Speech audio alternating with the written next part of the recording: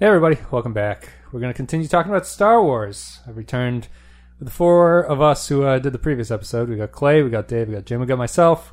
Now we're going to talk about The Empire Strikes Back, the second of the original trilogy, I guess. So guys, how are all of you again?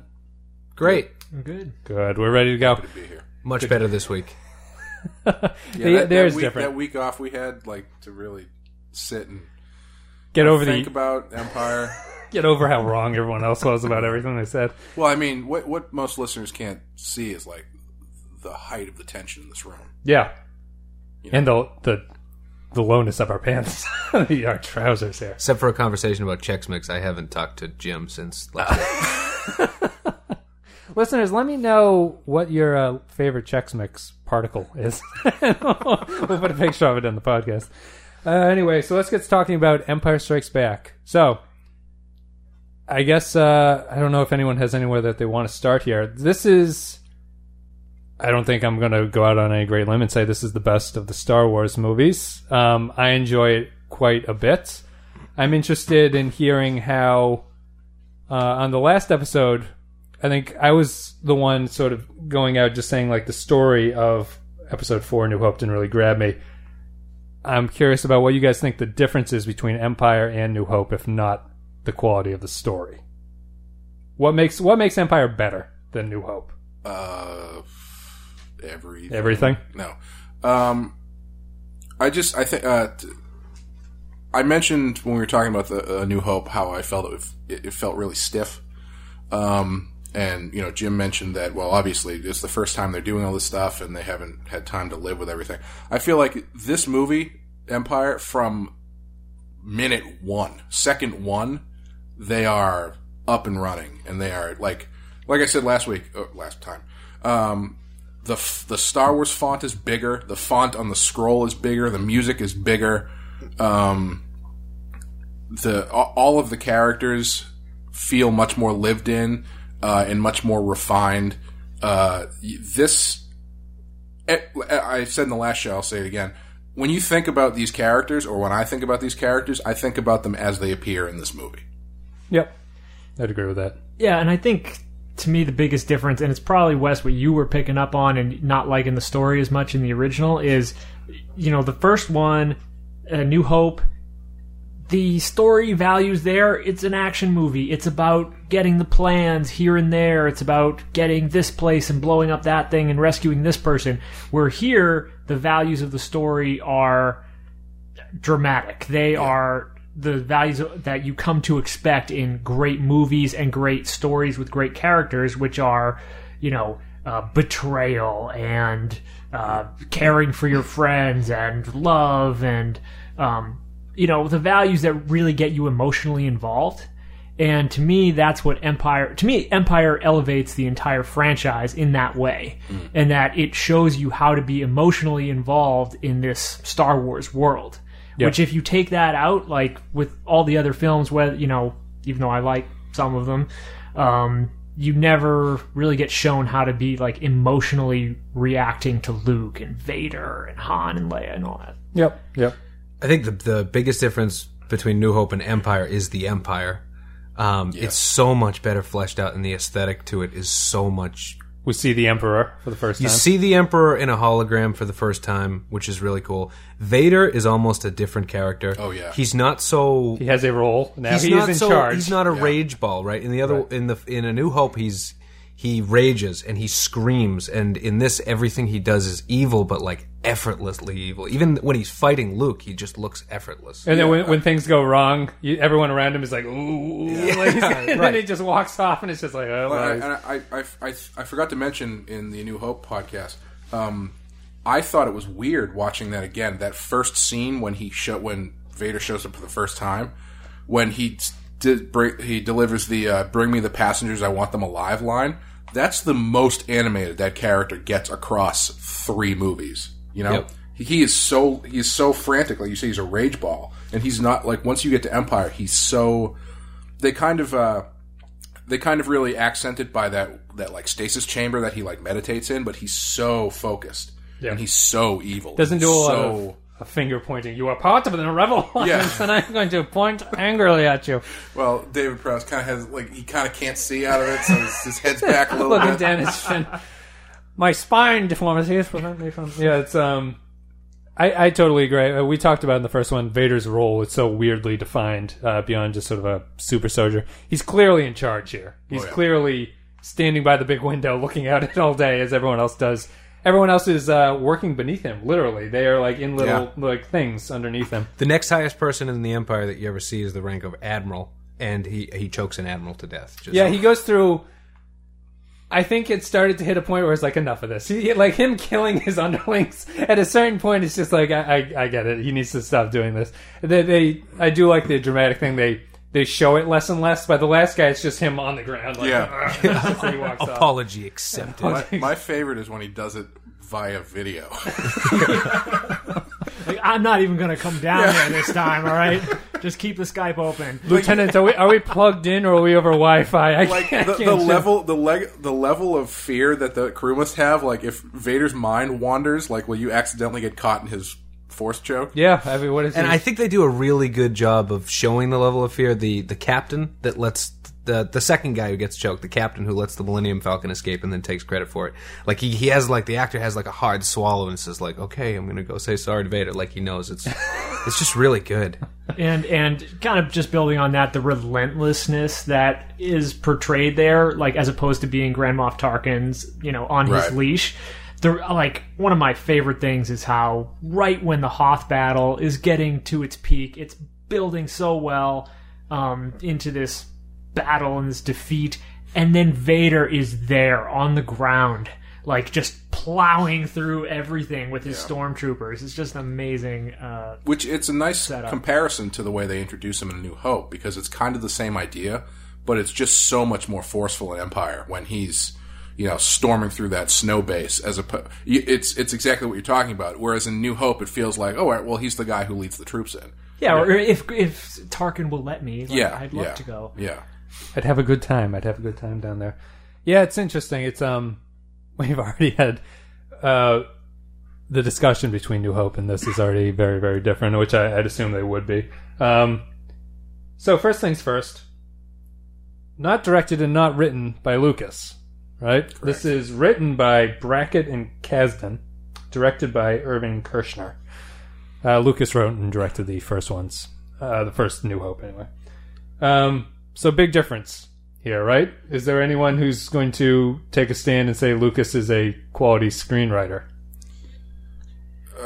I get flack all the time on the Star Trek podcast, right? Yeah. There's a certain subset of the fandom that feel that Roddenberry is unjustly maligned, they might say. Mm-hmm.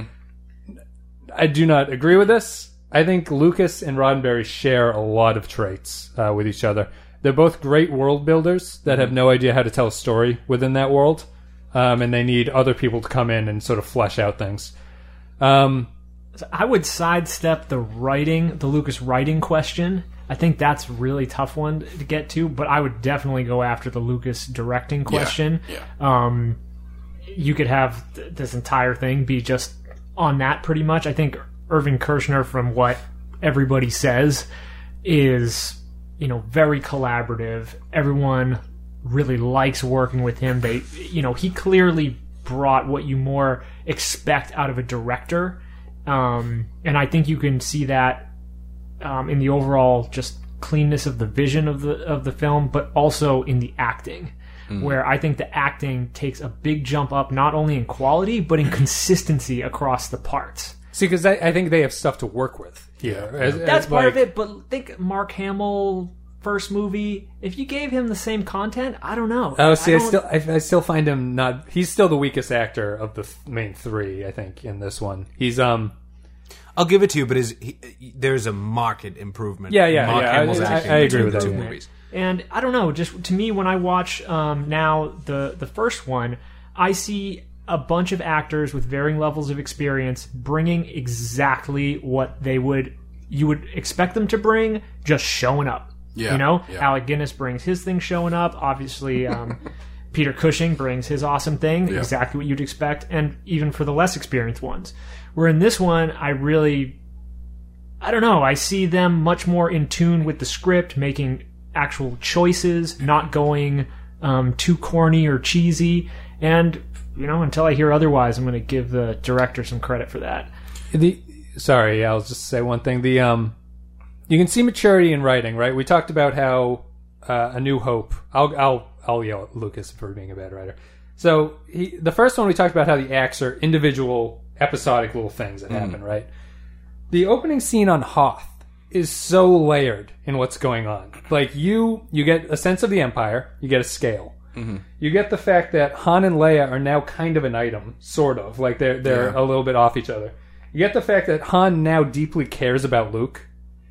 This would have taken A New Hope the entire movie to sort of spell this stuff out. It arguably does take the entire movie. Like this is a much better written movie than New Hope is. Yeah. Although I sort of sidetracked a little bit. I do find it interesting that the first 15 minutes of this movie are dedicated to covering up the fact that Mark Hamill got into a car accident. Which is ridiculous. I mean, I don't think it hurts the movie, but come on. I was thinking about it last night. I was like, well, you could arguably cut out all of this crap and it wouldn't change anything. He's been fighting the Empire. He got it. Whatever. Yeah. My understanding was that in the original screenplay, while the Empire is attacking the Rebel base, they're also getting attacked by these Wampa monsters. Oh, have you seen that cutscene? Are the Wampa? Have you not seen the Wampa? Everybody, do yourselves a extra favor footage? and look, or not a favor, and look up the deleted scene of the Wampa attack. Are the Wampas the Yetis? Yes. Okay. Yeah. Holy shit! Is it? It's bad. I still don't entirely believe that's real. I think some really brilliant person faked it because it's. Anyway, it is, sorry, I didn't mean to. That's all right. But I don't think that... Yeah, so the entire first scene is written to explain Mark Hamill's facial scars, which, as Jim brought up, you don't really need, but I don't think it takes away from it. I don't either. Oh, I don't think so either. I feel it makes it a little long. Because I don't think him... I feel Hoth just goes on a little bit too long, but you can go ahead, Clay. Well, yeah, I think it's really interesting that they spend that much time on it. I think I would agree. I'd say it's a little long, but at the same time, I don't think I don't feel like you are hurting anything by having it in there. I think the fact that I was looking at it analytically was the only time it ever really stood out to me. I only noticed it because the first time you see him, I forget what happens when he collapses. Yeah. Or he gets hit by the thing. I think you see it before that, though, and I'm like, what's wrong with his... he looks a little beat up. Like, when it first opens, it's like, what happened to him? He's in the snow. Why is he wearing so much makeup? Yeah, it's cold out. But I do think it works, for all the reasons that you said as well, because they get across a lot of character stuff in that opening scene. We mentioned before how, in between the movies, a lot of character development is expected. Yeah. Or seems to happen in between the movies. And I think that the biggest theme, if there's one in Empire Strikes Back, is suffering. The rebels and all your characters are just suffering so much, and the movie starts off with Luke basically frozen, suspended in ice, upside down, beat up with scars on his face, about to get ripped apart by a Yeti. And just to pick up on that same scene, I remember just that it seems so simple now because we've seen so many effects in so many Star Wars movies, but when he's hanging upside down and he grabs the lightsaber with the Force, that was like a childhood fantasy that was just the ultimate, the idea that you could use this magic power to take an object into your hand and make it an awesome sword and cut things up with it. It was like the coolest thing ever. It's a great, it's a great demonstration of what it is. If you've never seen A New Hope, you can understand what he's capable of doing at this point. Well, but that's as I was talking about in the last episode. The idea that he can do that at all is only introduced in this movie. Like, there's no force grabbing stuff in the first movie. The choking, I guess, is kind of... Yeah, you can physically manipulate You can argue things. that the scene where he shoots the proton torpedoes, they what's the word I'm looking for? It's supposed to be edited more. Animated. They take a right turn. They animate it to move, angle. right? He's not using his force in that scene to help him control the targeting better. He's using his force to move those proton torpedoes. Is he? I never really thought about that. How else do they take a turn like that and move? I thought it was just a tracking. He just had to get him in there, and then it's like, how does the sperm fertilize an egg? It just goes in and wheels around. No, it's I guess it is him using the force, but they never really like use the force to move the torpedo. I guess you're supposed to assume it. It's just it's like Clay was saying, it's the vagaries of the force in the first movie. And I mean, honestly, I'm sure that when they were writing Empire, the steps that they took were, Vader can choke somebody from 5 feet away, so I'm sure that he can the force can exert other forces on things. So I'm sure that's probably how they got to that point. And the great thing about it, I mean, I love that aspect, but the great thing that introducing it so early does is it sets you up for the end when Vader is just throwing shit at Luke. Yeah. And Luke again, effortlessly, by the way. Yeah. He's just standing and there. he's not even, the thing that's so badass about it, he's not even using his hands. Right, he's just standing there and shit's flying sometimes off the walls. his body turns a little bit. Yeah. Luke is not bad in cleanup in Little League. He is taking some feeble swings at this garbage. Even Yoda has to use his hand to raise the X-wing out of the thing, and Vader just stands there and just throws shit at you with his mind. It's very, very. I think interesting. can we just do 6 episodes talking about Empire Strikes Back? I'm in. Yeah, it'll be tough. We should pick up the pace, I suppose. So let's start with Hoth. Probably, I think it's the most famous set piece. It's the one that I always think of when I think of Star Wars. The Walker AT-AT or AT-AT as they're called. I don't know. There's something unique about that. Very Star Warsy, where it doesn't really make sense, but it's cool. You know, like you don't think about it because of how cool it sort of is. Right. The walkers are very funny. And it's funny when they fall over. If you shoot them in the head once, they blow up. But I don't know why you can't just fly above them and shoot them in the head. They have weak armor on the neck, Wes. Jesus. I like the ice base. You know, I like the command structure that we're shown now, where Han Solo is running around yelling at people. Which is nice. Princess Leia is comfortably in command. My favorite thing about the design of the ice base is the walls, because they're not just like smooth cut. They look like they were cut with like a snowblower. Like they all have those grooves in the walls and stuff. It's just a great addition instead of just having blank white snow. Yeah, and I think in general in Empire you can see the doubling of a budget. Oh yeah, you know, absolutely. in the sense that A, you've done it before, but B, the way the movie moves, I don't know an easy way to explain it, but it's like each shot is a new look. Yep. Whereas much more lighting in this movie, to go along with that. New Hope, you know, it's more the low budget style of you build a set, that's what you got. Yep. You better work in there, use it a couple times to get your money's worth.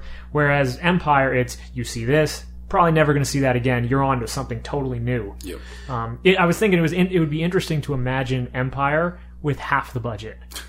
You know, what would that... Yeah, it would... Yeah, I mean, it would... you'd lose the...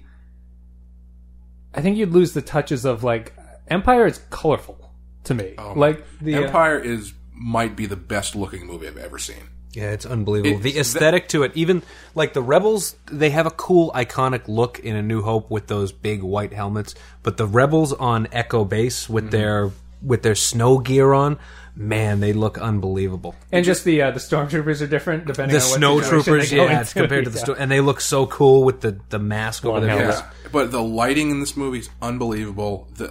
I was watching it last night, and I kept looking over. I have an Empire Strikes Back poster on my wall. Yep. I kept looking at the poster, and I was like, "This movie looks like the poster. It's like a living movie poster. Yeah. Every shot in this movie, like even the skin tones are like sort of pink. It's just so."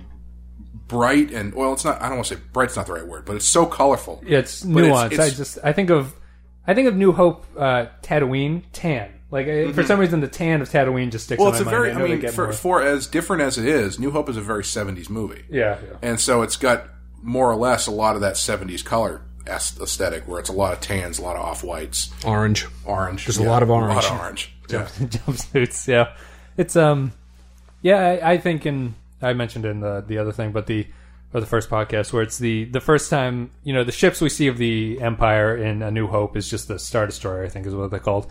And now, like, this one opens on a Star Destroyer being overwhelmed by what the Imperial flagship. What do they even call it? It's called the Executor. Is the name of the ship? It's a super Star Destroyer. Okay, so yeah, the big Star Destroyer that Vader's riding around on. Where do they get all the people for these ships? Where do they get all the raw Does materials? the Empire And why do they need so many people? Does the Empire exist outside of these ships? How are there any They're people all left? up there, Clay.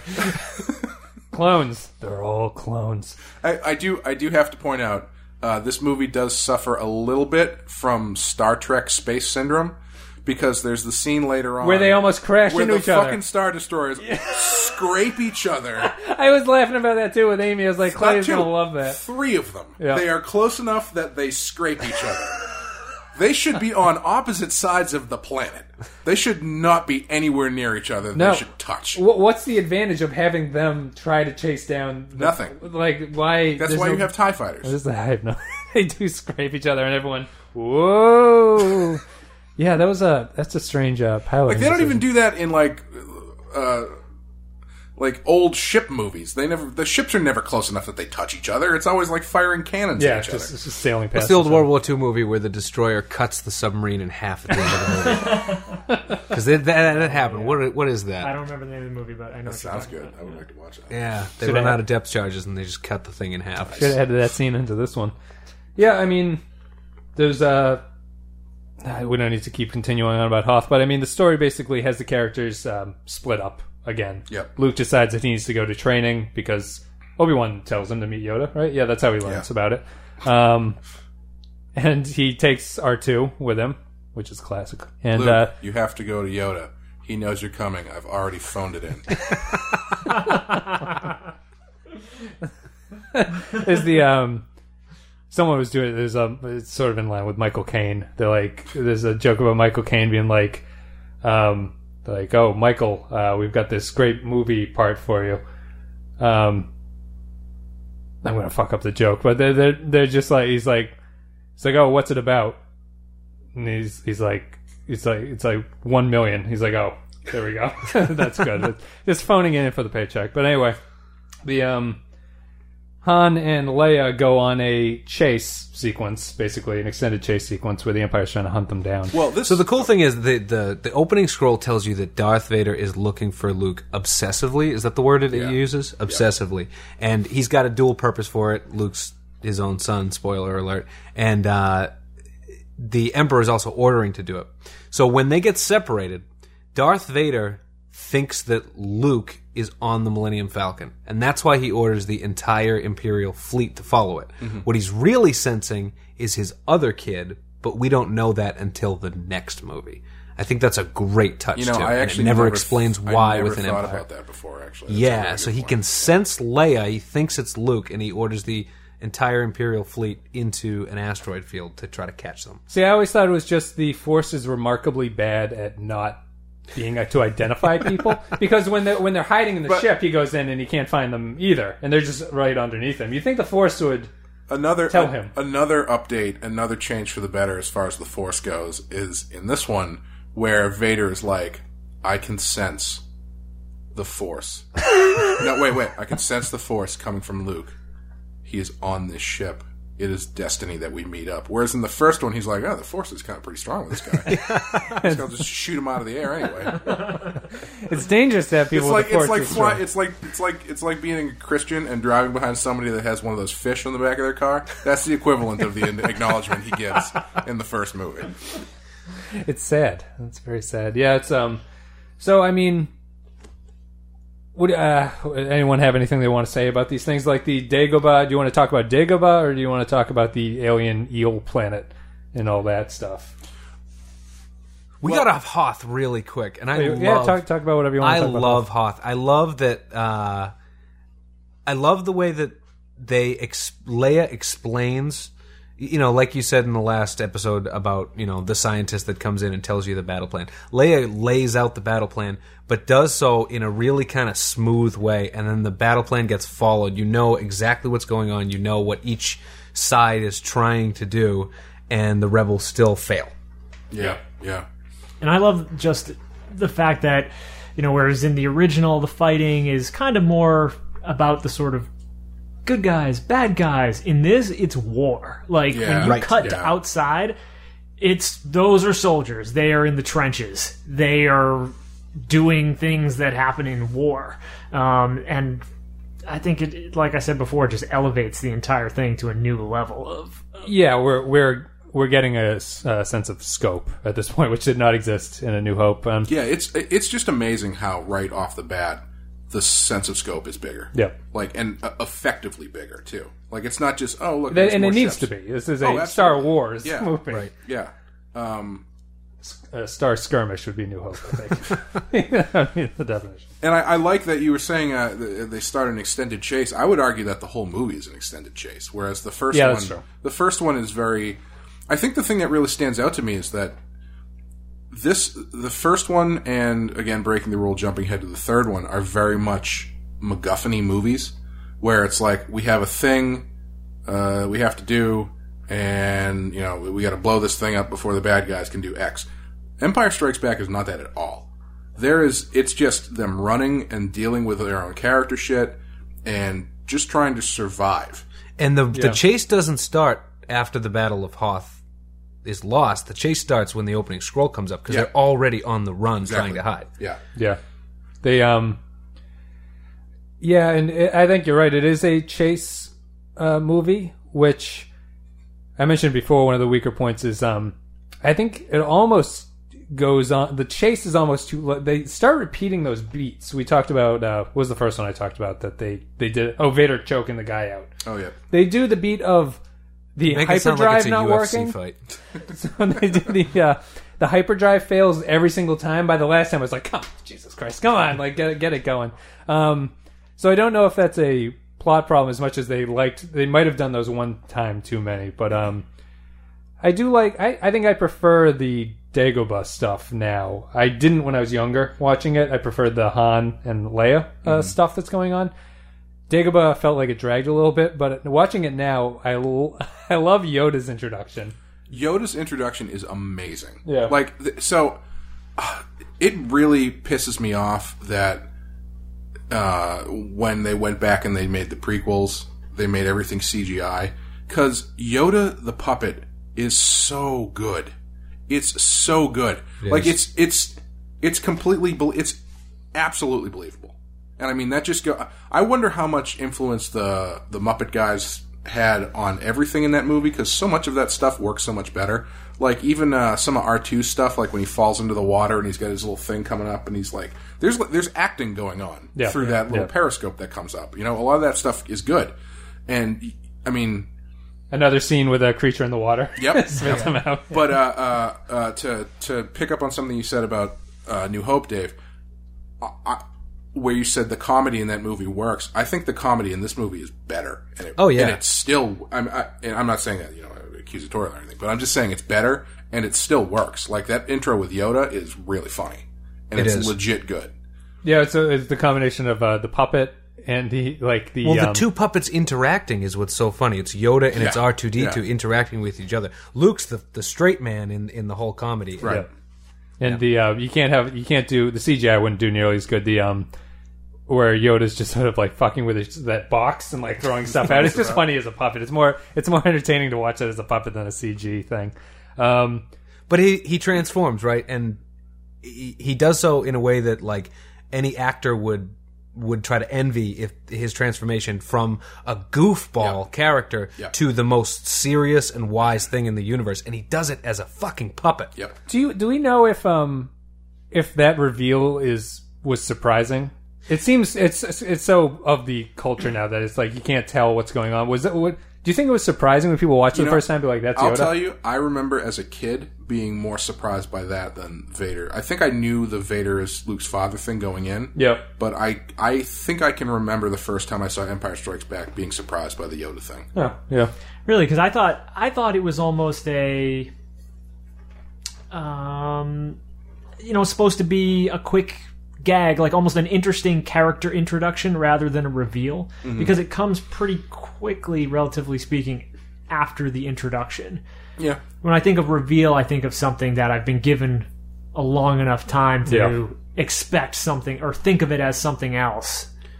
Whereas Yoda, you Like find the out Jar pretty Jar quick. as a Sith reveal. That Well, it's the greatest reveal that never happened. Have a whole episode about that. Well, So I think, I don't know the answer for sure, but I don't think that it was a reveal. And again, I don't know this, but this was 1980. The franchising and the marketing for the movie was absolutely enormous to a scale nothing had ever been before. Yep. So I think everybody knew Yoda was the little green alien Yeah. that came out. So when they say you got to go to Dagobah and see Yoda, and you get down to Dagobah and Luke's there, I think the audience watching that opening night knew that was Yoda. I would believe that. I think structurally, I think it's a great choice though, because it's a good, introducing this Grand Master as the fool character is a nice choice. Because, how else are you going to introduce that? I mean, you could... That was a great character introduction. Yeah, I mean, that's yeah. what it is. Sure. Yeah. And I think it sets up a lot of his entire ethos, which is basically to not be judgmental of what you see, Right, yeah. He's, if anything, watching it now, I think you could, we try to avoid in this podcast jumping ahead, but I just wanted to say that I think the popping in the background, the faint gunshot. No, the Yoda character might be the most ruined by the prequels in a weird way. Like I was watching this going. C-3PO. Well, I was watching this going. It's a real shame they ever showed Yoda with a lightsaber. It doesn't really make any sense with his character. Yeah, it's really sad. Yoda should fight with his mind. He doesn't shoot. No, I'm dead serious. I know, but he's like, or I don't even see him fighting. Like fighting isn't really what he is supposed to be about, and it's what the implication that the Force isn't about. That the dark side is like a misuse of the Force in a way. He should be the guy he should be like the kung fu master who just reacts at other people's attacks. You know what I mean? Yeah, just purely defensive. And regarding the prequels, I like Yoda the strategist and Yoda the army commander. I thought that was all right. It's Yoda the lightsaber wielding acrobat. Yes. Yeah, he it's just his the way they present him here. Just a sort of the wizened sort of old elf is a much more appealing one. I also feel we should probably table this until we get to the prequels. But I was going to say the other thing that I don't like is they really take away some mystery to the structure of the Jedi people. Like listening to Obi-Wan and Yoda talk in the first two movies, I never pictured like literally a council of a police Jedi. force of Jedi. And like it brought so much unneeded structure to the idea of training these people. Like I think this movie goes a long way to show you how shitty of a trainer that Obi-Wan Kenobi is. I mean, like at the end when Luke's fighting Vader and he's like, Obi-Wan has taught you well. I was like, no, what? He hasn't taught you a damn thing. I know Luke did this before. all on his own. All he did was help you block a remote training device. He's an autodidact. Luke's been on Wikipedia. Actually, that was one thing I wanted to mention. Luke figures out how to do the Force grab thing by himself. Unless Ghost Obi-Wan is training him how to do it, he figures that out on his own. Yeah, which he doesn't. His surprise at seeing Ben on Hoth should make the audience believe that there's no interaction with Ghost Ben and Luke in between the movies. So clearly he's been, I don't know if he got a book or something, but he's clearly been working his Force muscle. Jim held a criticism of female Yoda from the prequels that her name's Yaddle. That's true. All right, true. criticism already justly found. Yeah. Go on. No, you had a criticism when the movies came out that you used to say that you didn't like that there was another species of Yoda. You thought that he was the only one, and I think you should give it because it was...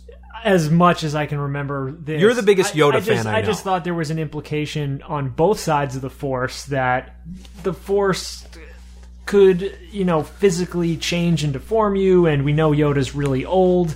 You have the Emperor on the other side with his own deformations, which we laughably learned about Revenge of the Sith. Let's not go there.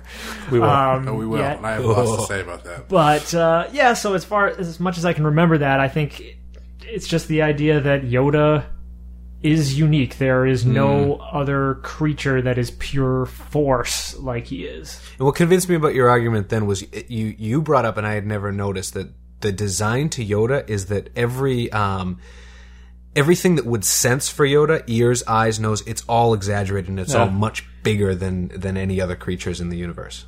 Huh. Yeah. Do we know what Yoda's species is? Does he have a species? I don't believe it's ever named, Yeah, unless never the named. lore came about pretty recently. Yeah. Yoden. Yodels. Yaddle and Yoda. Well, they're a clever group. So, regarding the Dagobah stuff, how do you guys feel about what Luke has to do to train to be a Jedi? It's ridiculous. It makes no sense. It makes no sense in context of either becoming a warrior or the Yoda aspect, which seems to have nothing to do with swinging on ropes. Like, Yoda's thing, I would imagine him having to meditate or something. Yeah, I always felt like, I mean, I understand the athletics to an extent, especially if one of the things that he's learning to do is how to use the Force to amplify his own athleticism, which he does later in the movie. Yep. But yeah, I mean, I guess I agree. Where I assumed it would be more like focusing, more of the balancing stuff and like focusing stuff than the jumping around stuff. But I guess, I mean, how do you do? I thought you'd do more of the go into the cave of fears and confront. Yeah. Like they Yeah. cover that in 10 seconds, and it's very weird that it happens so quickly. I think if you look at what's actually shown, I mean, you kind of get a little bit of everything, and unless you guys are arguing for, an hour of real-time training to get the full, I want an regimen. hour. With Robert Tepper in the To background. get I want an hour of P90X real-time. style. I want more scenes where Yoda is duct taped to his back, flopping around as they're dropping in dialogue. I want an hour of Luke meditating. Do 3 sets of 8 of this mind lift, and then proceed on to rest. No, I think you see like one of everything. You see a little bit of, and yeah, I think it's totally consistent with that samurai style and martial arts in general style of train your body to train your mind and vice versa, of doing a bunch of physical stuff. They are supposed to be warriors, so gotta Right. get tough. It's just Mark Hamill we're talking about here.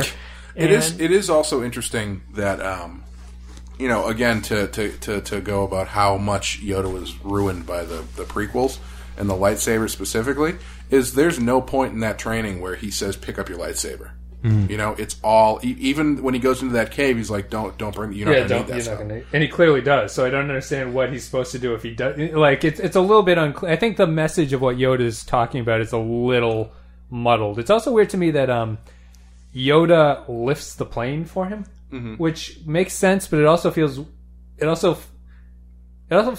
weird that it comes at the end. I also want an hour of real-time Luke cleaning all the water out of the X-Wing and getting it up to working condition to fly to Bespin. One thing, they might not have the Apple aesthetic, but hardware in the future works. Like, you can drop it in the water, you can drop the droids into like a fire. Realistically, R2 falls into that water. R2 is gone. My iPhone, I jostle it slightly. R2 literally gets blown up twice or 3 times through those movies. Yeah.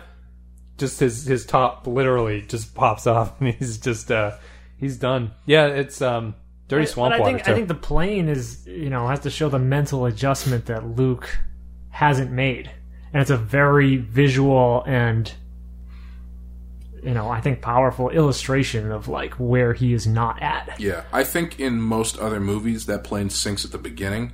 He tries to lift it once, and then he doesn't do it, and then he tries again later, and he brings it up. And Luke that's what he does. Yeah, that's what Yeah, I agree. And then at that point, Luke flies off to fight Vader, which Exactly. is not in any way the point they're trying to get across. Right. The entire point, because as far as I know, pretty much the next thing is him racing off. Yeah. And so you've now seen, maybe that's really the point of most of the Dagobah training thing, is just to give an idea of like Luke's flaws, because otherwise he's still the idealistic, like only going up and up type of character. Yeah.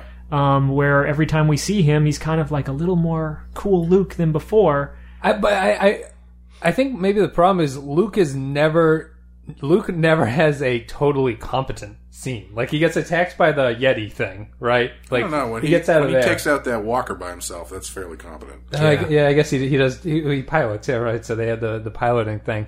I always feel like you never get enough sense of Luke becoming. Like, I mean, it's not like he does too well against Vader either. Yeah. It's, no. I think makes I sense. think that's the purpose by the end of the training, is to show you, the audience, that Luke is not there. He's not Right. ready. He's too impulsive and he's too angry, just like his father. If I were to make one change and I mean, it's not necessary, but I would have some sort of scene towards the beginning where you can see that Luke is getting cocky. Mm-hmm. Because by the time he gets to Dagobah, that's the whole thing, is like he's impatient, he wants to get out of it. I think that scene's there. When his tail gunner inside the snowspeeder says, I feel like I can take on the whole Empire myself, and Luke says, I know the feeling. Yeah, I guess so. Mm. Yeah, I guess I'm just thinking of something where he's like, you know, he does something crazy, and then he's just like, no sweat. Like, he's really, you know, he thinks he's more powerful than he actually is. Just being sort of condescending to underlings, which feels a little bit out of character. Something weird. Not like that. I don't know. I mean, I don't know what it would be exactly, but just something. Because in the Dagobah sequence, he's still the same impatient character he was in A New Hope, and I don't know. I feel like maybe adding a little bit of cockiness to him might. You know, so when he's like, all right, well, I got some stuff. I know I can get out of here. I'm going to go fight Vader or whatever. But I guess even that decision is not fighting. It's not about fighting Vader. It's about saving Han and Leia. So I don't know. Maybe I don't need that. Who knows? Yeah, it's not problematic. It feels Someone a little call bit Lawrence hazy. Kasdan and we can talk about it. Call up Brackett. Whoever. I guess that person died. I was doing a little bit of a famous playwright, right? Lee Brackett. Yeah, something like that. She passed away after doing the first draft, and I guess that was it. I just thought that was interesting reading about it. Anyway, so Han and Leia, the Wookiee and the droid, C-3PO anyway, are being chased. They do their little planet thing. Does anyone have anything they want to say about that scene? I find it sort of a time Once killer. again, the comedy. Anthony Daniels just absolutely nails the delivery of every line. I think C-3PO and Han Solo interacting together is the funniest part of Star Wars. And you can see post Raiders of the Lost Ark Harrison Ford in this movie a lot, because he's got that Indiana Jones thing going on, the way his mannerisms and his comedy, it's all very post Raiders of the Lost Ark. My biggest problem with the movie in general is I think Leia's character gets reduced a lot. I think her acting probably gets a little better because it's more subtle, but I think the character she was in the first one is not quite as there. Where everybody else gets sort of amplified, she gets kind of like dialed down a little bit. Well, yeah, they do the love interest. She gets relegated to love interest. Like where in the first one she was so, first movie's very asexual. There's very little like they kind of like they do the one shot where they show her and it's like, ooh, hot woman. They do that kind of like camera thing, but then it's dropped after that, and she's very forceful. Like, without being annoying. Like, she's as strong as any of the male characters. I mean, she the way she is in the first movie is kind of like, I imagine any, sitting female senator would be if you were to have to, like, if you had to go rescue Hillary Clinton from the Death Star. I feel like she would be very similar. She'd be like, let's get out of here. I get shit to do. We can check your email from the server. I think in the Bespin stuff, Leia's pretty strong. When what'd you say? In Cloud City. Cloud City. Leia comes across as pretty strong. Yeah. When they're escaping and they're just in the Falcon, she says no to Han a bunch of times, and he makes the move anyway. He's kind of dragging her around by the wrist a little bit. He does this, you like bad boys, and corners her and says you like bad boys. I like. Well, nice I mean, at the beginning when they rescue Luke, he basically turns to Luke and goes, I guess it must be her time of the month or something. Yeah, but Hans decided to be a little bit more forceful with her. I do like the bit of their first kiss interrupted by 3PO saying he did something or other is a very good thing. And the maturing jokes is, C-3PO, he's like, this part is broken. He's like, C-3PO fixes the hyperdrive. Yeah, it's obvious. Of course it is. And he whispers to Chewbacca, we better look at the other thing. Good comedy. Anyway, the problem I have with the escape scene. So Vader's awesome. You get introduced to the bounty hunters. You get Han Solo doing the trick on the to escape with the trash. You get a lot there, and it shows like you really get a sense of how cool Han Solo is. The scene that I don't like rewatching it is the space slug. The Minox? I don't mind the Minox, but when they actually realize that the space slug is alive and they have to escape it feels so cliched. Yeah, it is kind of hokey. And it just has kind of a we have 5 minutes. Like, we need to Yeah. kill time here while this Luke stuff is going on. How about you fly into a space worm and fly out of it? Yeah, even more so than that, it's like we have to have them hide from the Empire. How do we get them out of the cave? Once right. Without we being have found. to, we have to actually motivate them to get out. And even the execution of it too, when the Falcon's leaving, the teeth are moving like so slowly, and then when it gets out, it like lunges at it. I always feel... I never believed it. I always feel the teeth are too close. The last time we see it on the view screen, I'm like, oh, they Yeah. can't get out. And then they just get out, and it's like, oh, the image I saw implied they were stuck inside. He opened his mouth again. They never showed that. That's he had a out he burp. comes. It's I just don't. I'm not crazy about that. It's good for character moments, and it shows like the depth of like how far things have come between 3PO and Han, and or Leia might have actually been relegated a little bit. What is after that? They get caught by the. They They land at They go to Cloud City at that They point. Go to Cloud City because Lando. system. the Lando system, right? Han knew Lando. In the lore, Han wins the Millennium Falcon off of Lando in a card game, and that's the trouble that the troubled past that Lando and Han have that they never really explain, which is also a cool part of the movie. If you're watching it, you don't know how these guys know each other. Really. Yeah, they do. Yeah, they you pay a don't need little lip service about how this situation is possible. He's like, "Well, I've arranged with the Empire. No one comes around here." But anyway, here's the door that you're staying in. It's like, wait. So they seem to be outside the Empire's influence, which seems impossible. Which the Empire obviously chose to be impossible. He's an administrator of this city. Yep. Which I guess he owns it. And he runs it. We were laughing before. It's just A New Hope is a remarkably Caucasian film, and Lando is probably the first minority in this to have a major role. Yeah, He's got to be, right? I can't. Yeah. I can't think of anyone else. Even in this movie, I can't think of. Anyone else? Yeah, it changes drastically. What's that actor's name? I always forget his name. Billy D. Williams. Billy D. Williams. Yeah. Who I like the Lando character. I think it's the case of an actor bringing a lot to a role that isn't really all that crazy. Well, I mean, it's the greatest friend betrayal since the Bible. It's a pretty good dramatic role. But he doesn't have a lot. He's informing this character who's not written beyond you're going to betray. If you had somebody else not as cool play that, it probably would be a pretty dry character. Yeah, when he's trying to be smooth, he comes across as smooth. When he's trying to seem trapped and scared, he comes across as trapped and he's a scared. good actor. He's great. Yeah. It's got flowy capes. And he apologizes. If we're talking about, we brought this up, talking about how colorful Empire Strikes Back is. In Cloud City, I think absolutely nails it. Bespin has that blue and orange kind of cloud look to it, and the cloud cars are orange with the blue security guards. It's just Always reminds me of flying in a plane, like landing. They capture the clouds going by your window thing. I think Bespin is the best addition they make in the special edition stuff, because if you remember in the original versions of Star Wars, Bespin is very white, and there's no windows to the outside. You don't see a lot of the exterior. So what they did is they went back in and they created this exterior world, and I think it really adds to everything, because Bespin should be open because it's this floating cloud city. It's it's seems to perpetually be sunset. I don't know how that. It's always right. It's always It's a always magic sunset. hour. Yeah. It's I always mean, in the original, they show you get a view of the exterior when they're flying in, and when Boba Fett's escaping,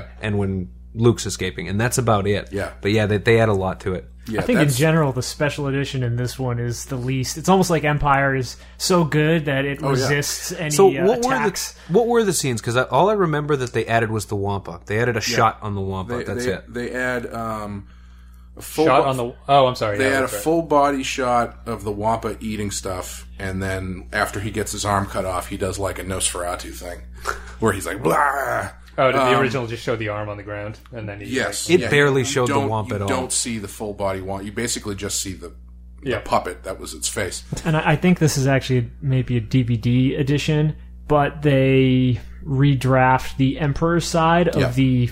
That's right. Heretofore awesome. Darth Vader speaks with his master in the communications chamber or whatever. One of the best scenes ever. Of course, They had to tinker with it a bit. What did they do? They've changed that re-imaged like him? 3 times. The original I think- actor in Empire Strikes Back that played the Emperor's hologram is not the actor from Jedi and the prequels. Oh, really? But So they he was put him so back in. similar, and he was almost completely obscured by the robe. I actually that believe you it's a woman. I do. I think it's a woman. that you cannot tell. Yeah. Was it the same voice acting? Just on a different notes? Just a It was different just, because it was one of those things where they clearly he's not in the movie enough to really pin down a design or anything. Right, So they yeah. just, But yeah, I can't remember exactly how the dialogue changed. Yeah, I used to have it down. There's a very specific change where I think they kind of really they almost ruin the Luke being Vader's son thing, but I can't remember exactly what they do. But they make it more obvious in the new version, or they Yeah, the language that the Emperor uses is really. to tie in the prequels and stuff. There's a YouTube video. If I can find it, I'll send it to you. You could put it up if you're interested. That has like a comparison of all the different changes they made just in that scene. Oh. Because I believe not only did they use a new actor, he had different dialogue, and then they did it again with even more different dialogue. Yes. So They also did the incredibly clunky, I'm remembering now, they added one shot which needed a totally abrupt music cue to even pull this off, of Vader just walking around, and he's like, "Get me to my Super Star Destroyer." And that's all he says, walking out of Cloud City. Alert my Star Destroyer to prepare for my arrival. Oh, you're right. I always really like that shot. I don't know why. Well, yeah, they're walking across the It's little bridge. after Luke falls down the hole, he's walking back to the ship. Yeah. But they use, Very like, I mopey. mean, that wasn't James Earl. It didn't sound like James Earl Jones. I have Maybe no it idea. is, but That's too bad. And then on top of that stuff, they add all the exterior Cloud City City. stuff. I think that's about it. yeah. But we watched.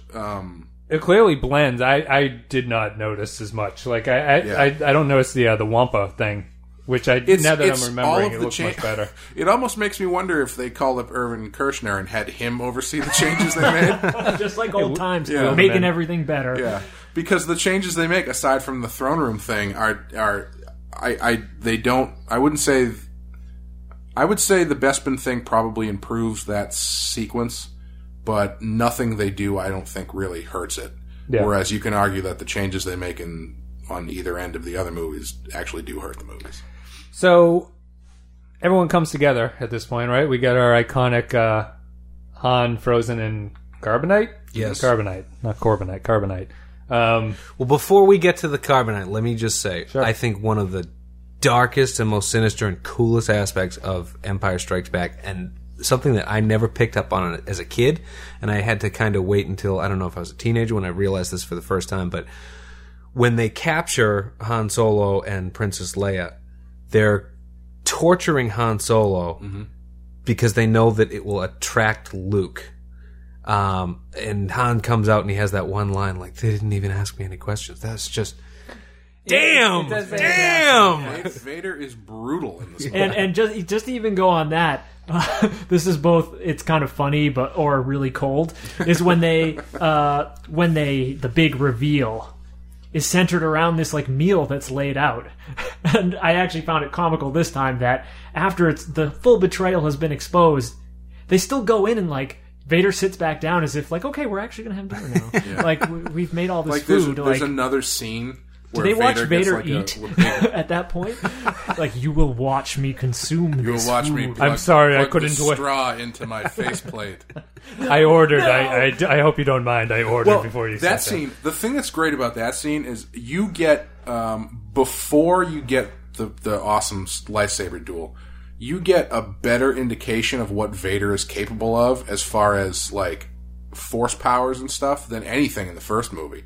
That he can block a laser blast with his hand and then steal your gun. Yeah. Yeah. That's like, yeah, he can choke you out. It takes a while, but it can happen. But here, he's just like, boom, boom, you're done. Yeah. And that's just, With this movie, like the rest of the Empire, Vader just seems unstoppable. yeah.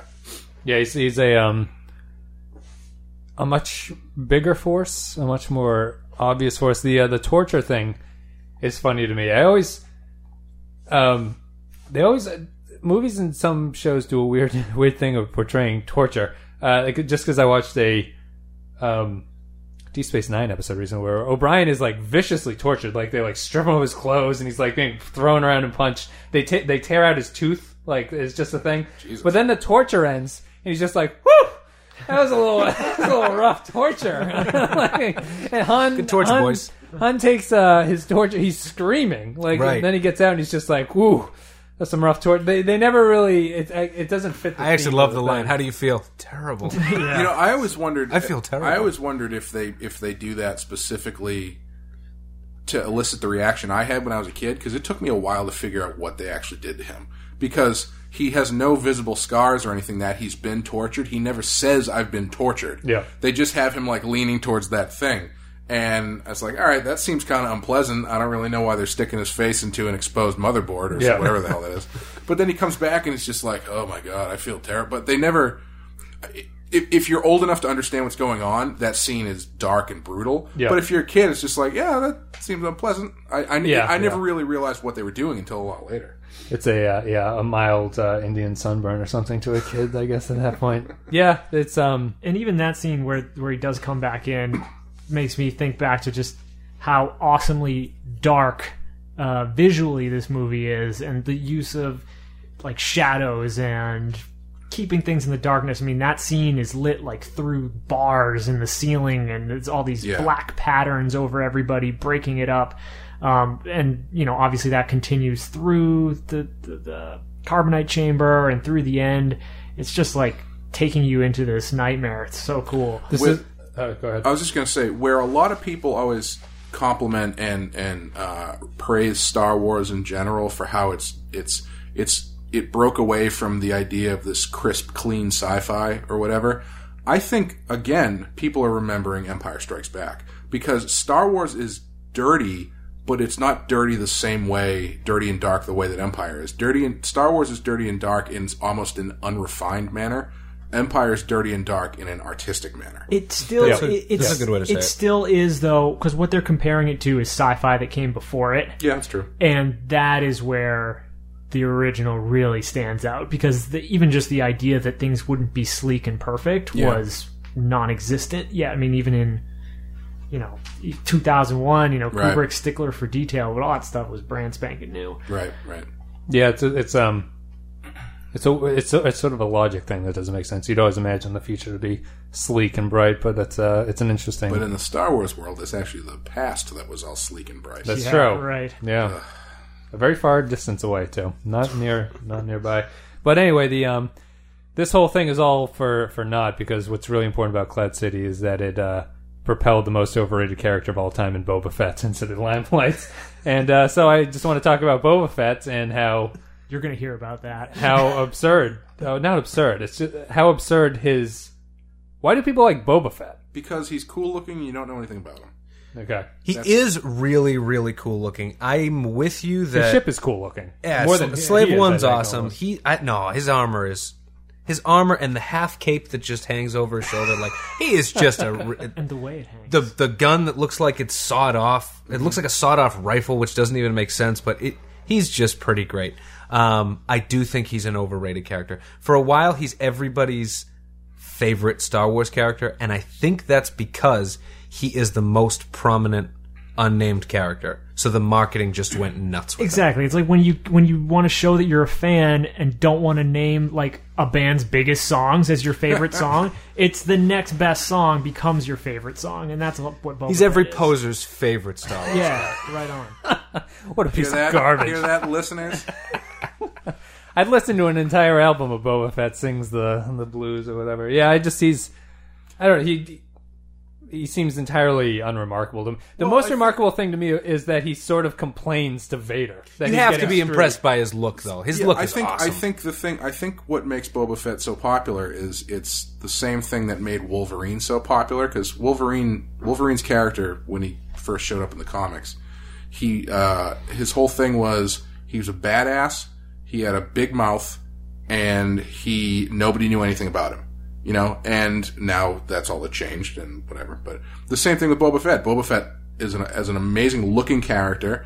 He's the only guy in the movie that kind of gives lip to Vader, like you're saying. And, he he's the only bounty hunter you ever see again who is smart enough to know. He probably knows Han Solo or has some idea of his tactics, which is how he figured out that he was in the garbage thing. Yeah. So I mean, he's a great character that is created with very little. And I think I agree. I think he's very overrated in terms of the way people. No, he's not even named in the credits. He's just bounty hunter. Oh, is it? Is the special edition? Did they redub his voice with the Django actors? Yep. Okay. Yeah, I know that they do that. I'm trying to figure out if that movie came out at the point that these that he DVDs would have done would it. come out. But I know they do that. I'm pretty sure they did do that, but yeah. Okay, that makes more sense.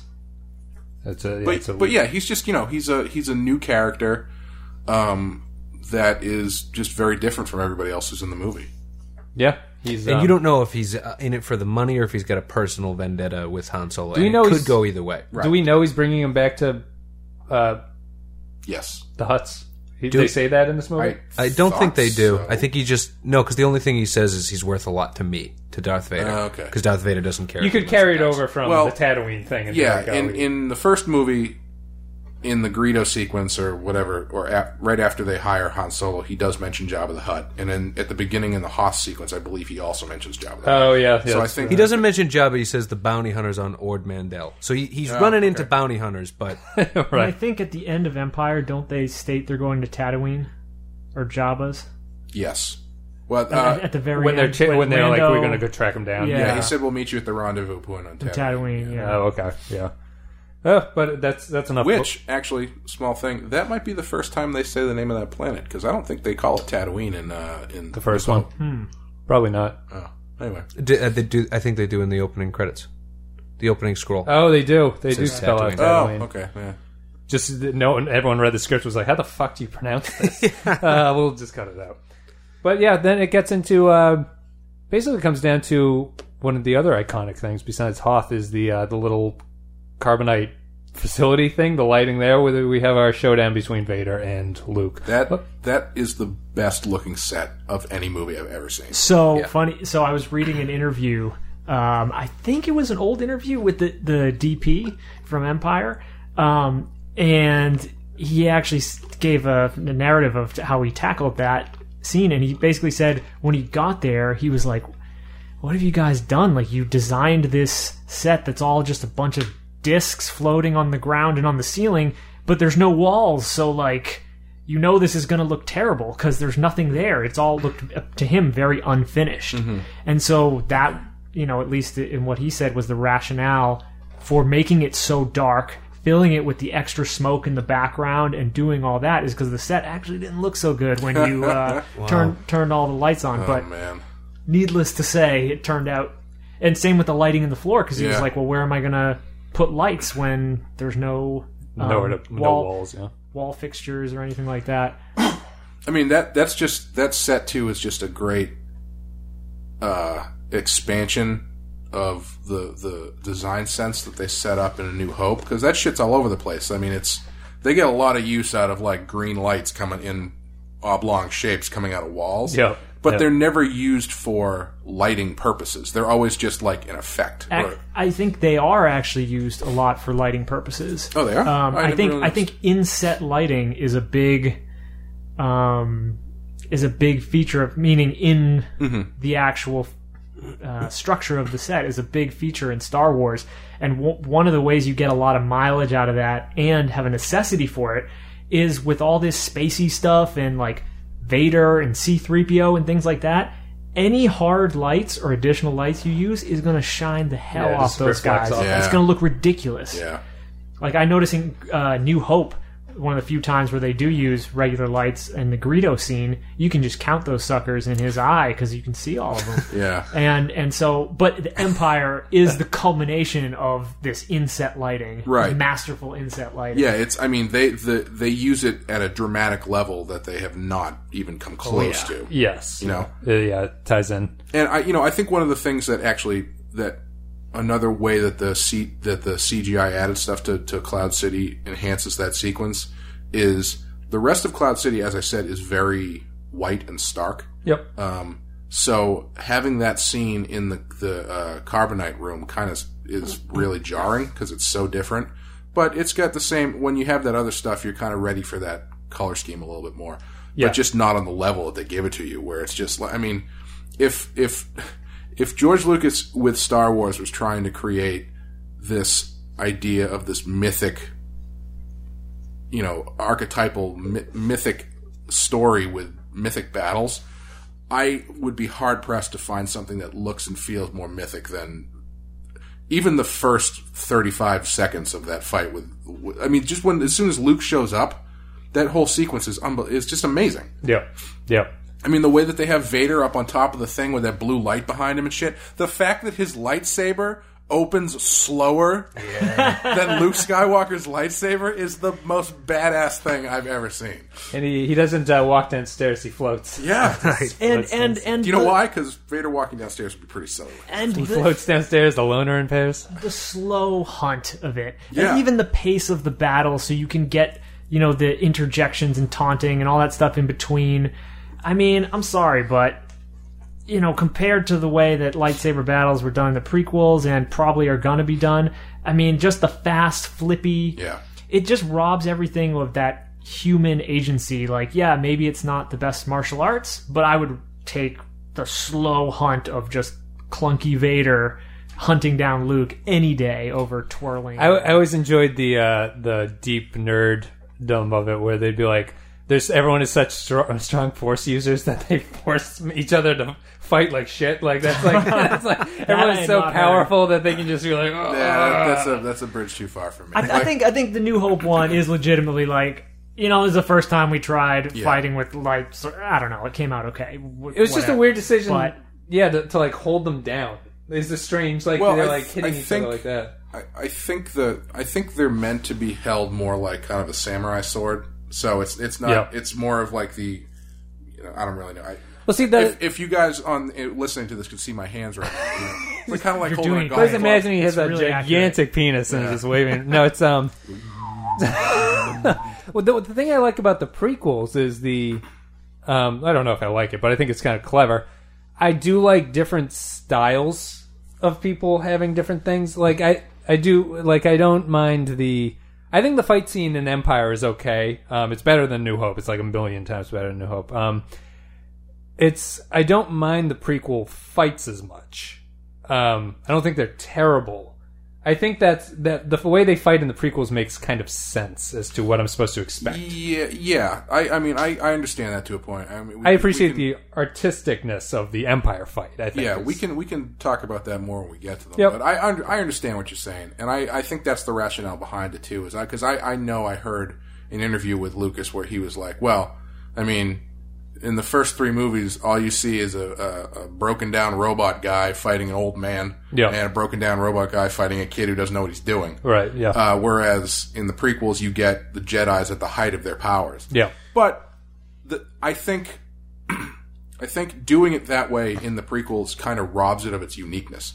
Because in the first, we should probably have this conversation. But we'll do that in the prequels. Yeah, but it assumes that is what's actually enjoyable about watching Star Wars or watching a movie is seeing acrobatic sword fighting. And in some movies, okay, I like movies that have cool martial arts. Right.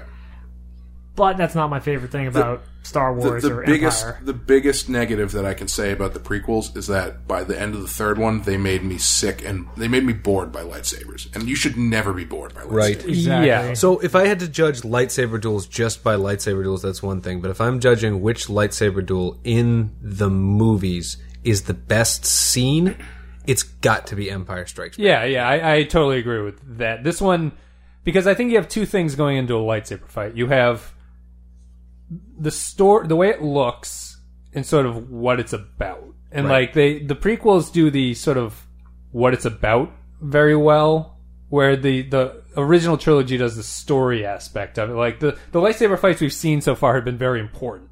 Where in the prequels they're lightsaber fighting all the fucking time with everybody. Like everybody's doing it. But the styles are different in the prequels, where they're not as important in Empire.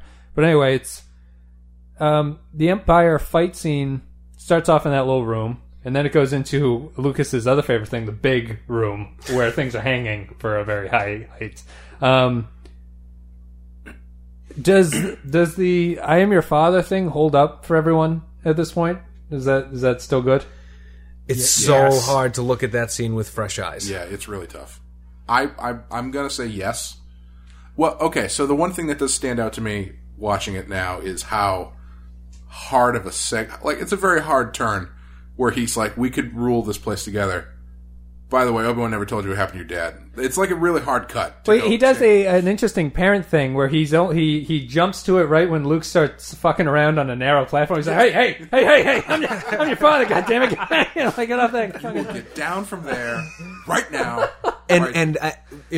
What struck me when I went and rewatched these movies pretty recently is that Luke sees his only option after learning everything as fucking suicide. Yeah. Like, he learns everything and he just jumps down that fucking shaft. Yeah. See, I always had for a long time have had a problem with the jump there. Because is it suicide or is it like, hey, with like force wiggling, I can control where he pulled what he did on the torpedoes and he forced shimmied himself. Yeah, I mean, I don't like it. It's actually one of the poorer effects. I think if we're gonna consider the other movies, no one going down a slide ever looks good. In No, film. when he's it's falling, just like it has this weird, like down. even on the big screen, like it has this weird transparency thing. Yeah. And it's like you could do all those other space effects, and you can't just throw a dummy, blue screen a dude, like film a dummy falling down.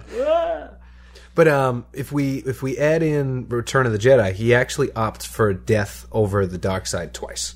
So he does it with the Emperor. And I take it in Empire Strikes Back that he's committing suicide. He sees his only option here as to have Darth Vader capture him and eventually turn to the dark side or die, which is the same choice he's presented with in Jedi, and both times he opts for death. Yeah, I sort of agree. It's a hard turn. It sort of comes out of nowhere. The Vader thing, he just sort of states it. Hamill's performance makes me sort of cringe laugh. Just his very bad facial expression. No! I don't believe it. And then he jumps off, and I hate heights. And that scene where he's hanging from the thing at the bottom, always with one hand, and he's got his elbow around the other one. Yeah, unnecessarily moving around, throwing his leg up over. It's like, hey, that is some thin car antenna shit that you're hanging onto. Yeah, I mean. Obviously, the twist doesn't hold any well. It exists in society in a level where you're never gonna not see it as anything other than what it. I'm not making any sense, but you know what I mean. Like, it doesn't. It's coming. Yeah, it's hard to judge it now. But that whole sequence as a whole, that's the end. That being the end of that fight is just the best thing ever. Yeah. Because the fight itself. You know that Vader's not giving him everything he's got. He is just... Luke is giving Vader everything he's got. He's sweating his balls Vader off. Vader is just fucking with him. Right. And Luke gets in like one or two good shots basically by accident. Yeah. And then after it hits that, him in the arm. That was I always think that's weird when he hits Vader in the arm with it, and he's like, "Ow!" He makes like a little yelp noise. But then at that point, what does he do? Right after he hits him, he's like, "All right, I'm done fucking around." He cuts his fucking hand off. Yeah. Just to make sure that's not going to happen again. He's also going to yelp noise when Luke puts steam in his face for a second. Yes, that doesn't. When he falls off the edge. That makes no sense whatsoever. I don't know why blasting him in the face with steam through that mask should do anything. But I like the Luke. That's not true. Like, I like it. I mean, he is that boyish, like, emotional character the entire time. So, like, what?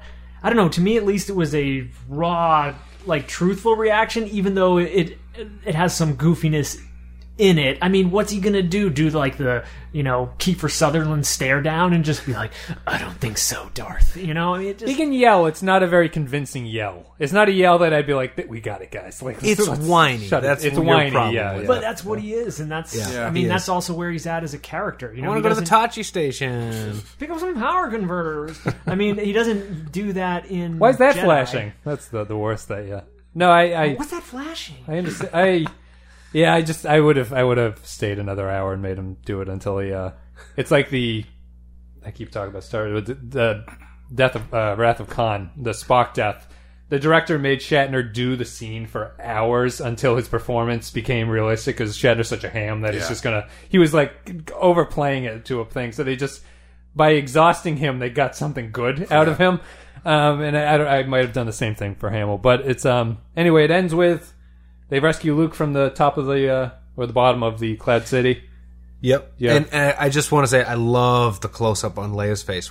So you don't know that, at this point, that Leia's Luke's sister. And you don't know that she's got power over the Force.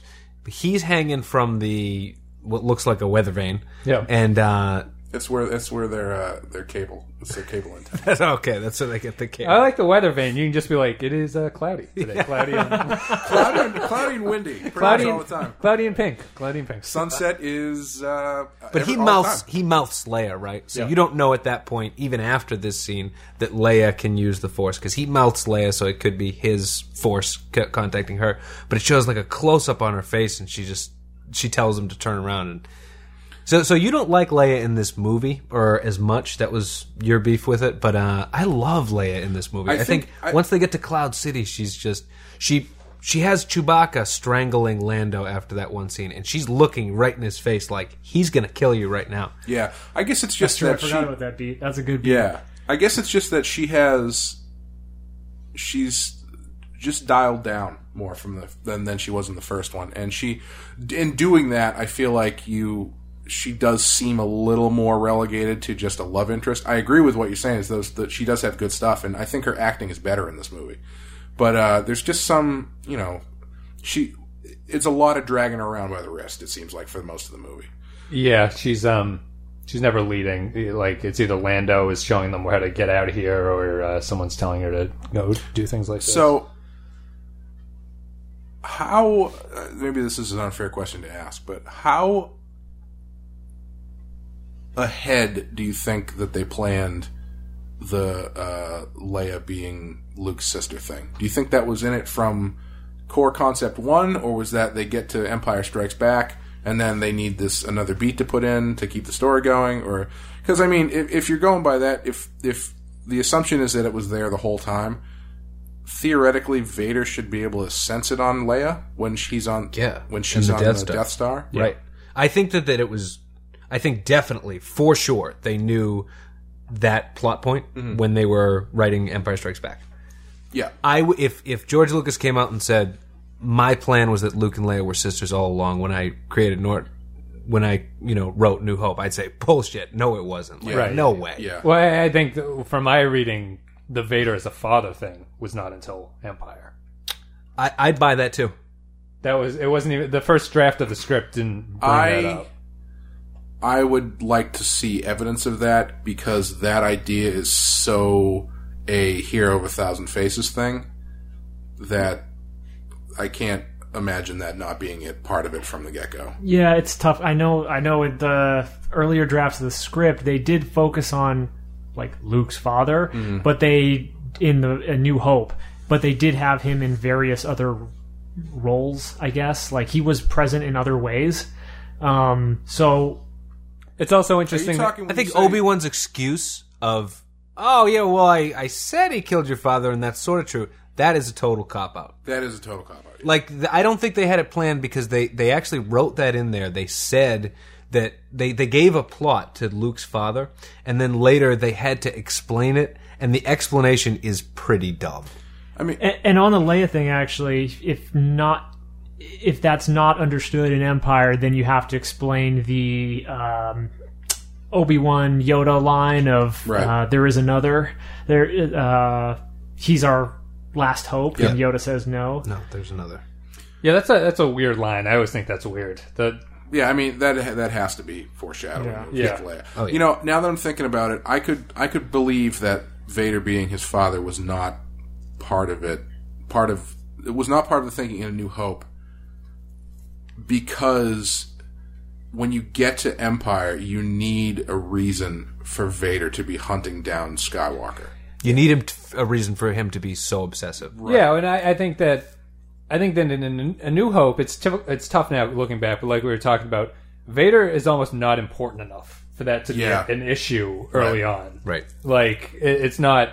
this doesn't seem that relevant. So I can sort of buy it popping up later on as yeah. It's just so strange because you think like in most movies now, where in your first act, your Obi-Wan character tells you your father was a great hero until he was betrayed and murdered by a guy named Darth Vader. There has to be a point in that movie where you confront that character and he says, I fucking killed your dad, I'm going to kill you too. You know what I mean? Yeah. But that never happens. It's really weird now that I'm thinking about it, because that obviously comes in Empire, but they turn it on its head. But to drop that plot point, in most other movies, there's got to be at least one scene where, even in passing, it's true. Vader's you don't know 100% that you're making those other movies yet. Yeah, right. Yeah. This could turn out to be a complete joke, and like there's Vader and Luke aren't even on the screen together in the first movie. Yeah. You know, there's no instance in which he would be like, "Oh, hey, how's it going, son?" I mean, Luke, right?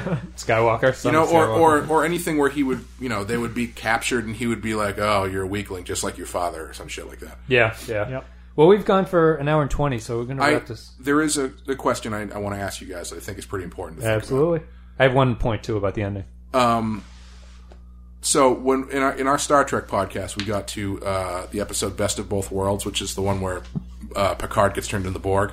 It's a two-parter. The first half of that two-parter is, I think, the best Star Trek episode I've ever seen. But one of the things we were talking about in the show was how much of that is because you get a pass because it's the first half of a two-parter, so you can basically write yourself into whatever corner you want that amplifies your drama to the highest point, and not have to worry about getting out of it until you gotta write the second half. Do you think the Empire Strikes Back has some of that? Well, you see it a little bit in the second Matrix movie, where they expand the world, they put a lot of questions out there that are really interesting, but then in the third one they don't pay them off. Right. Do you think Empire stands at the height that we keep it at by itself? It's a really good way to ask that question. Are you saying if not paid off by Jedi? Is that what you're saying? I guess what I'm saying is, does Empire Strikes Back work by itself? Taken out of the idea that there is another side, because when we covered the Star Trek episode, my point of view was I think there Wes and Sean were saying that it gets brought down a little bit by the second half of that two-parter not being as strong, whereas I was saying I think the first half is just a great episode. You could watch that episode and have it stand on its own very easily. But I do understand the idea that you're writing the first half of a cliffhanger, so you can do whatever you want to just ramp the drama up to a point where you don't have to worry about paying it off. I think it's exactly what Best of Both Worlds says, because it's allowed to not offer resolution, and that's it's like acceptable. Uh-huh. You'll buy it. I still think it's a really good movie. And I say that because I have not watched Jedi in a long time. Mm-hmm. So as of right now, I don't remember what they do and don't pay off about Empire. So as it stands, I enjoy it. I think it does. I think it stands by itself because unlike, if you were doing a two-parter, or even unlike The Matrix, I feel like there is enough resolution within the movie that you can watch it independently and not have to deal. I think this movie is a movie. I don't think New Hope is a cinematic feature. Like it obviously is. It is a movie, but this one feels like a movie, and I could watch Empire much more than I can watch A New Hope. Yeah. So I think it's. I mean. A New Hope is like the prototype for what every Hollywood movie aspires to be. So I don't know if you could say it's not a movie or a cinematic experience. I think it just doesn't have the type of values that you like when you watch a movie. Like you prefer a movie that has the values that Empire has to be. Well, I mean, why?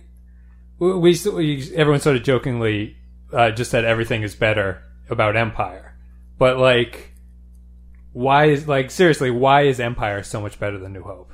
Does anyone disagree? Does anyone think that they're somewhat equal to each other? No, I think like all around the aesthetic, the directing, the dialogue, the acting, the story, I think it's all just improved in Empire Strikes Back. Yeah, they've just dialed it in so tightly on a character level. I think that's what it is. I think it comes down to the characters, where everybody, where in New Hope you have, like we were saying, very archetypal characters that don't have a lot of backstory or anything, which is not a bad thing. It's just they're kind of fairly one note. It's the nature of the story. But by the time you get to The Empire Strikes Back, all of that stuff has been expanded on, and they figured out who Darth Vader is. They figured out who Han and Leia are. They figured out who Luke is. See, I think it's funny because you brought up The Matrix. The Matrix kind of follows a similar thing. The Matrix fucks it up so badly that you're like, wow, I can't believe they screwed this up. Where the first Matrix is awesome. Mm-hmm. And it's because you've hinted at all this stuff that seems very cool, but almost not knowing about the details is much better. Where Empire is different in that fleshing out what New Hope says is going on, but you never see going on, it makes it so much better than that. And you could argue maybe the prequels are kind of a Matrix thing where they went a little bit too far, and they're like, now this is too much information. Right. That would be my sort of take on it. But well, when you're going to flesh your world out, just make sure it's still cool. Right? Don't explain if you too much. Flesh I don't think it's a question of explaining too much or giving too much.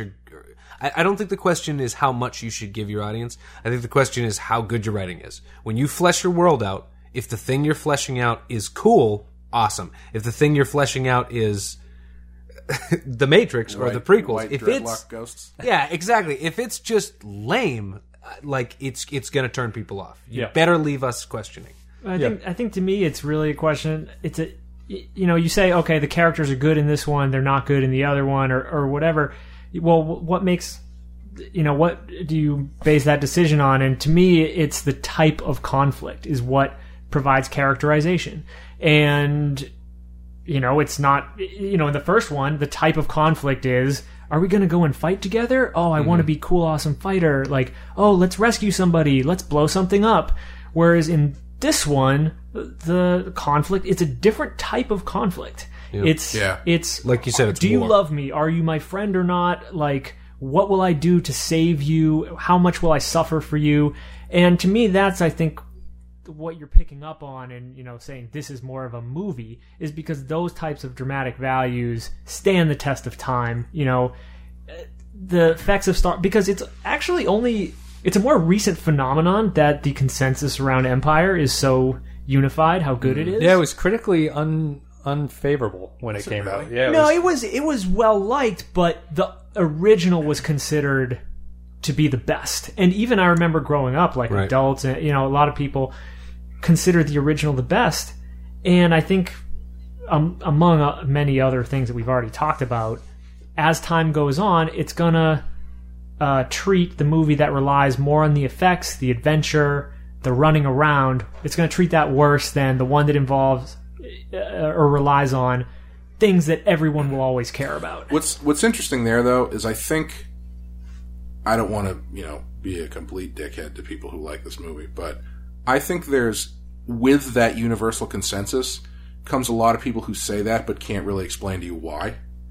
Like, if you were to say, what's the best Star Wars movie, and they say, oh, Empire Strikes Back, you say, why? Like, oh, well, Boba Fett. Or it's almost a more interesting answer if you were to ask that to someone and they say Jedi Returns. You'd be like, oh, like why? Like why do you like that more? Yeah, it's like like you said, it's the universal consensus that Empire is the best movie. But I don't know if people would be like, well, I think the effort with which they fleshed out the characters and made it more about a personal relationship is what makes it the best movie. Yeah.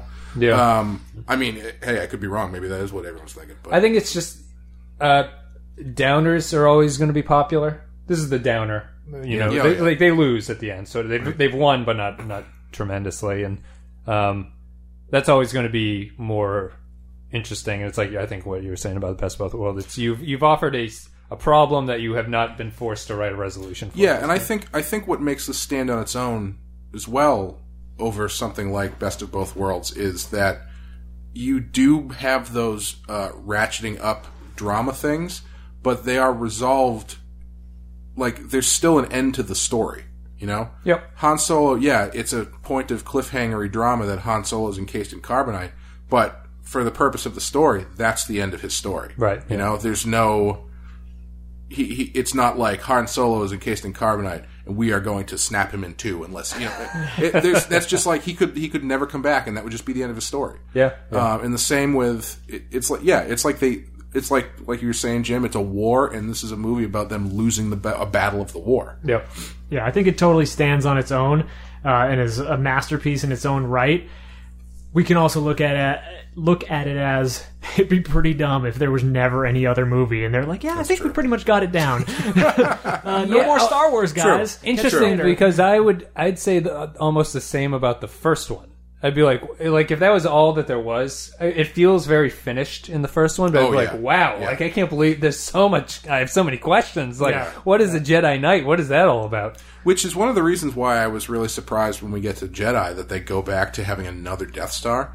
Because compared, I mean, we could talk about this more when we get there, but the first two movies, so much happens in those movies. So much happens in the first two movies. And then Jedi... not really a lot happened in that movie. No. You know, you've got another 15-minute opening sequence that isn't really connected to the rest of the plot, and then they go and attack the Death Star again, only in a longer, and then bears show up. Oh, the bears. Well, we're going to be back to talk about the bears next time, so if you guys enjoyed this episode, leave a comment, You know what? leave a like. We should, since this is obviously the best episode of the podcast, we should just stop here. We should. I'm going to go freeze myself in the freezer, and you guys just kind of look out the window as we fly away. The only other thing I have to say before we shut down, the droid aesthetic, right? Like, machines in this world are very, very, like, clunky looking. Like, nothing looks clean. They obviously have the technology. They made his new hand look perfectly human, right? Yeah. It's a weird decision that they seem to be making to not have the robots look like people. Right. Yeah. Where are their replicants? Yeah, that's right. And that idea never really shows up in it. Well, I mean, I guess well, I think of it as that stuff exists now. You know, I mean, I guess there are people building robots that they're trying to make look like people, but generally, there's robots that look like robots, and then there's like prosthetic limbs that are made to look as normal as possible. Also, the robots are treated as second-class citizens. There's a very weird thing going on with robots and slavery. Yeah, they love it. The robots are basically slaves. Sometimes it's implicit and sometimes it's explicit with slavery and racism and robots. Yeah. And the robots are racist in this movie as well. Because there's the point where C-3PO is like, oh, don't mind him, he's just a Wookiee. Right. Hey, man, it happens the other way around, too, where the bartender won't serve droids. I was just going to say, don't forget, we don't serve their kind here. I mean, how would you take that? It's true, they don't drink. Why should they be taking up table space? I think this might be a result of me watching so much Star Trek, but I was watching Star Wars last night thinking, why doesn't anyone treat C-3PO like he's a autonomous person? He's basically Data. He's basically Data. Why don't they treat him like a human? Just because he's kind of an annoying dick. Yeah. Like, that's they get away with it, but R2 would be the same. Like, the droids are just, like, exploding. They're like, throw them away. Who cares about them? They're very much, they're very much treated like mechanical objects. Yeah. I mean, like, when they fix them, it's always, like, with wrenches and shit. And some of the droids seem to just be droids that have no personality. So you obviously program some of them to be like people, and some of them just do tasks and like walk around and do nothing. And none of them seem to be built for sex. No. Which is probably not very accurate. sad. Star Wars doesn't get sexy till Return of the Jedi. Fully functional. Thank you guys for listening. If you enjoyed the content, you're on YouTube. A like and the comments appreciated. Let us know where we went wrong. Let us know why Jedi is the best episode or best movie. Let us know why New Hope is the greatest. All that stuff. Thank you guys for listening. We'll be back with Return of the Jedi. See ya.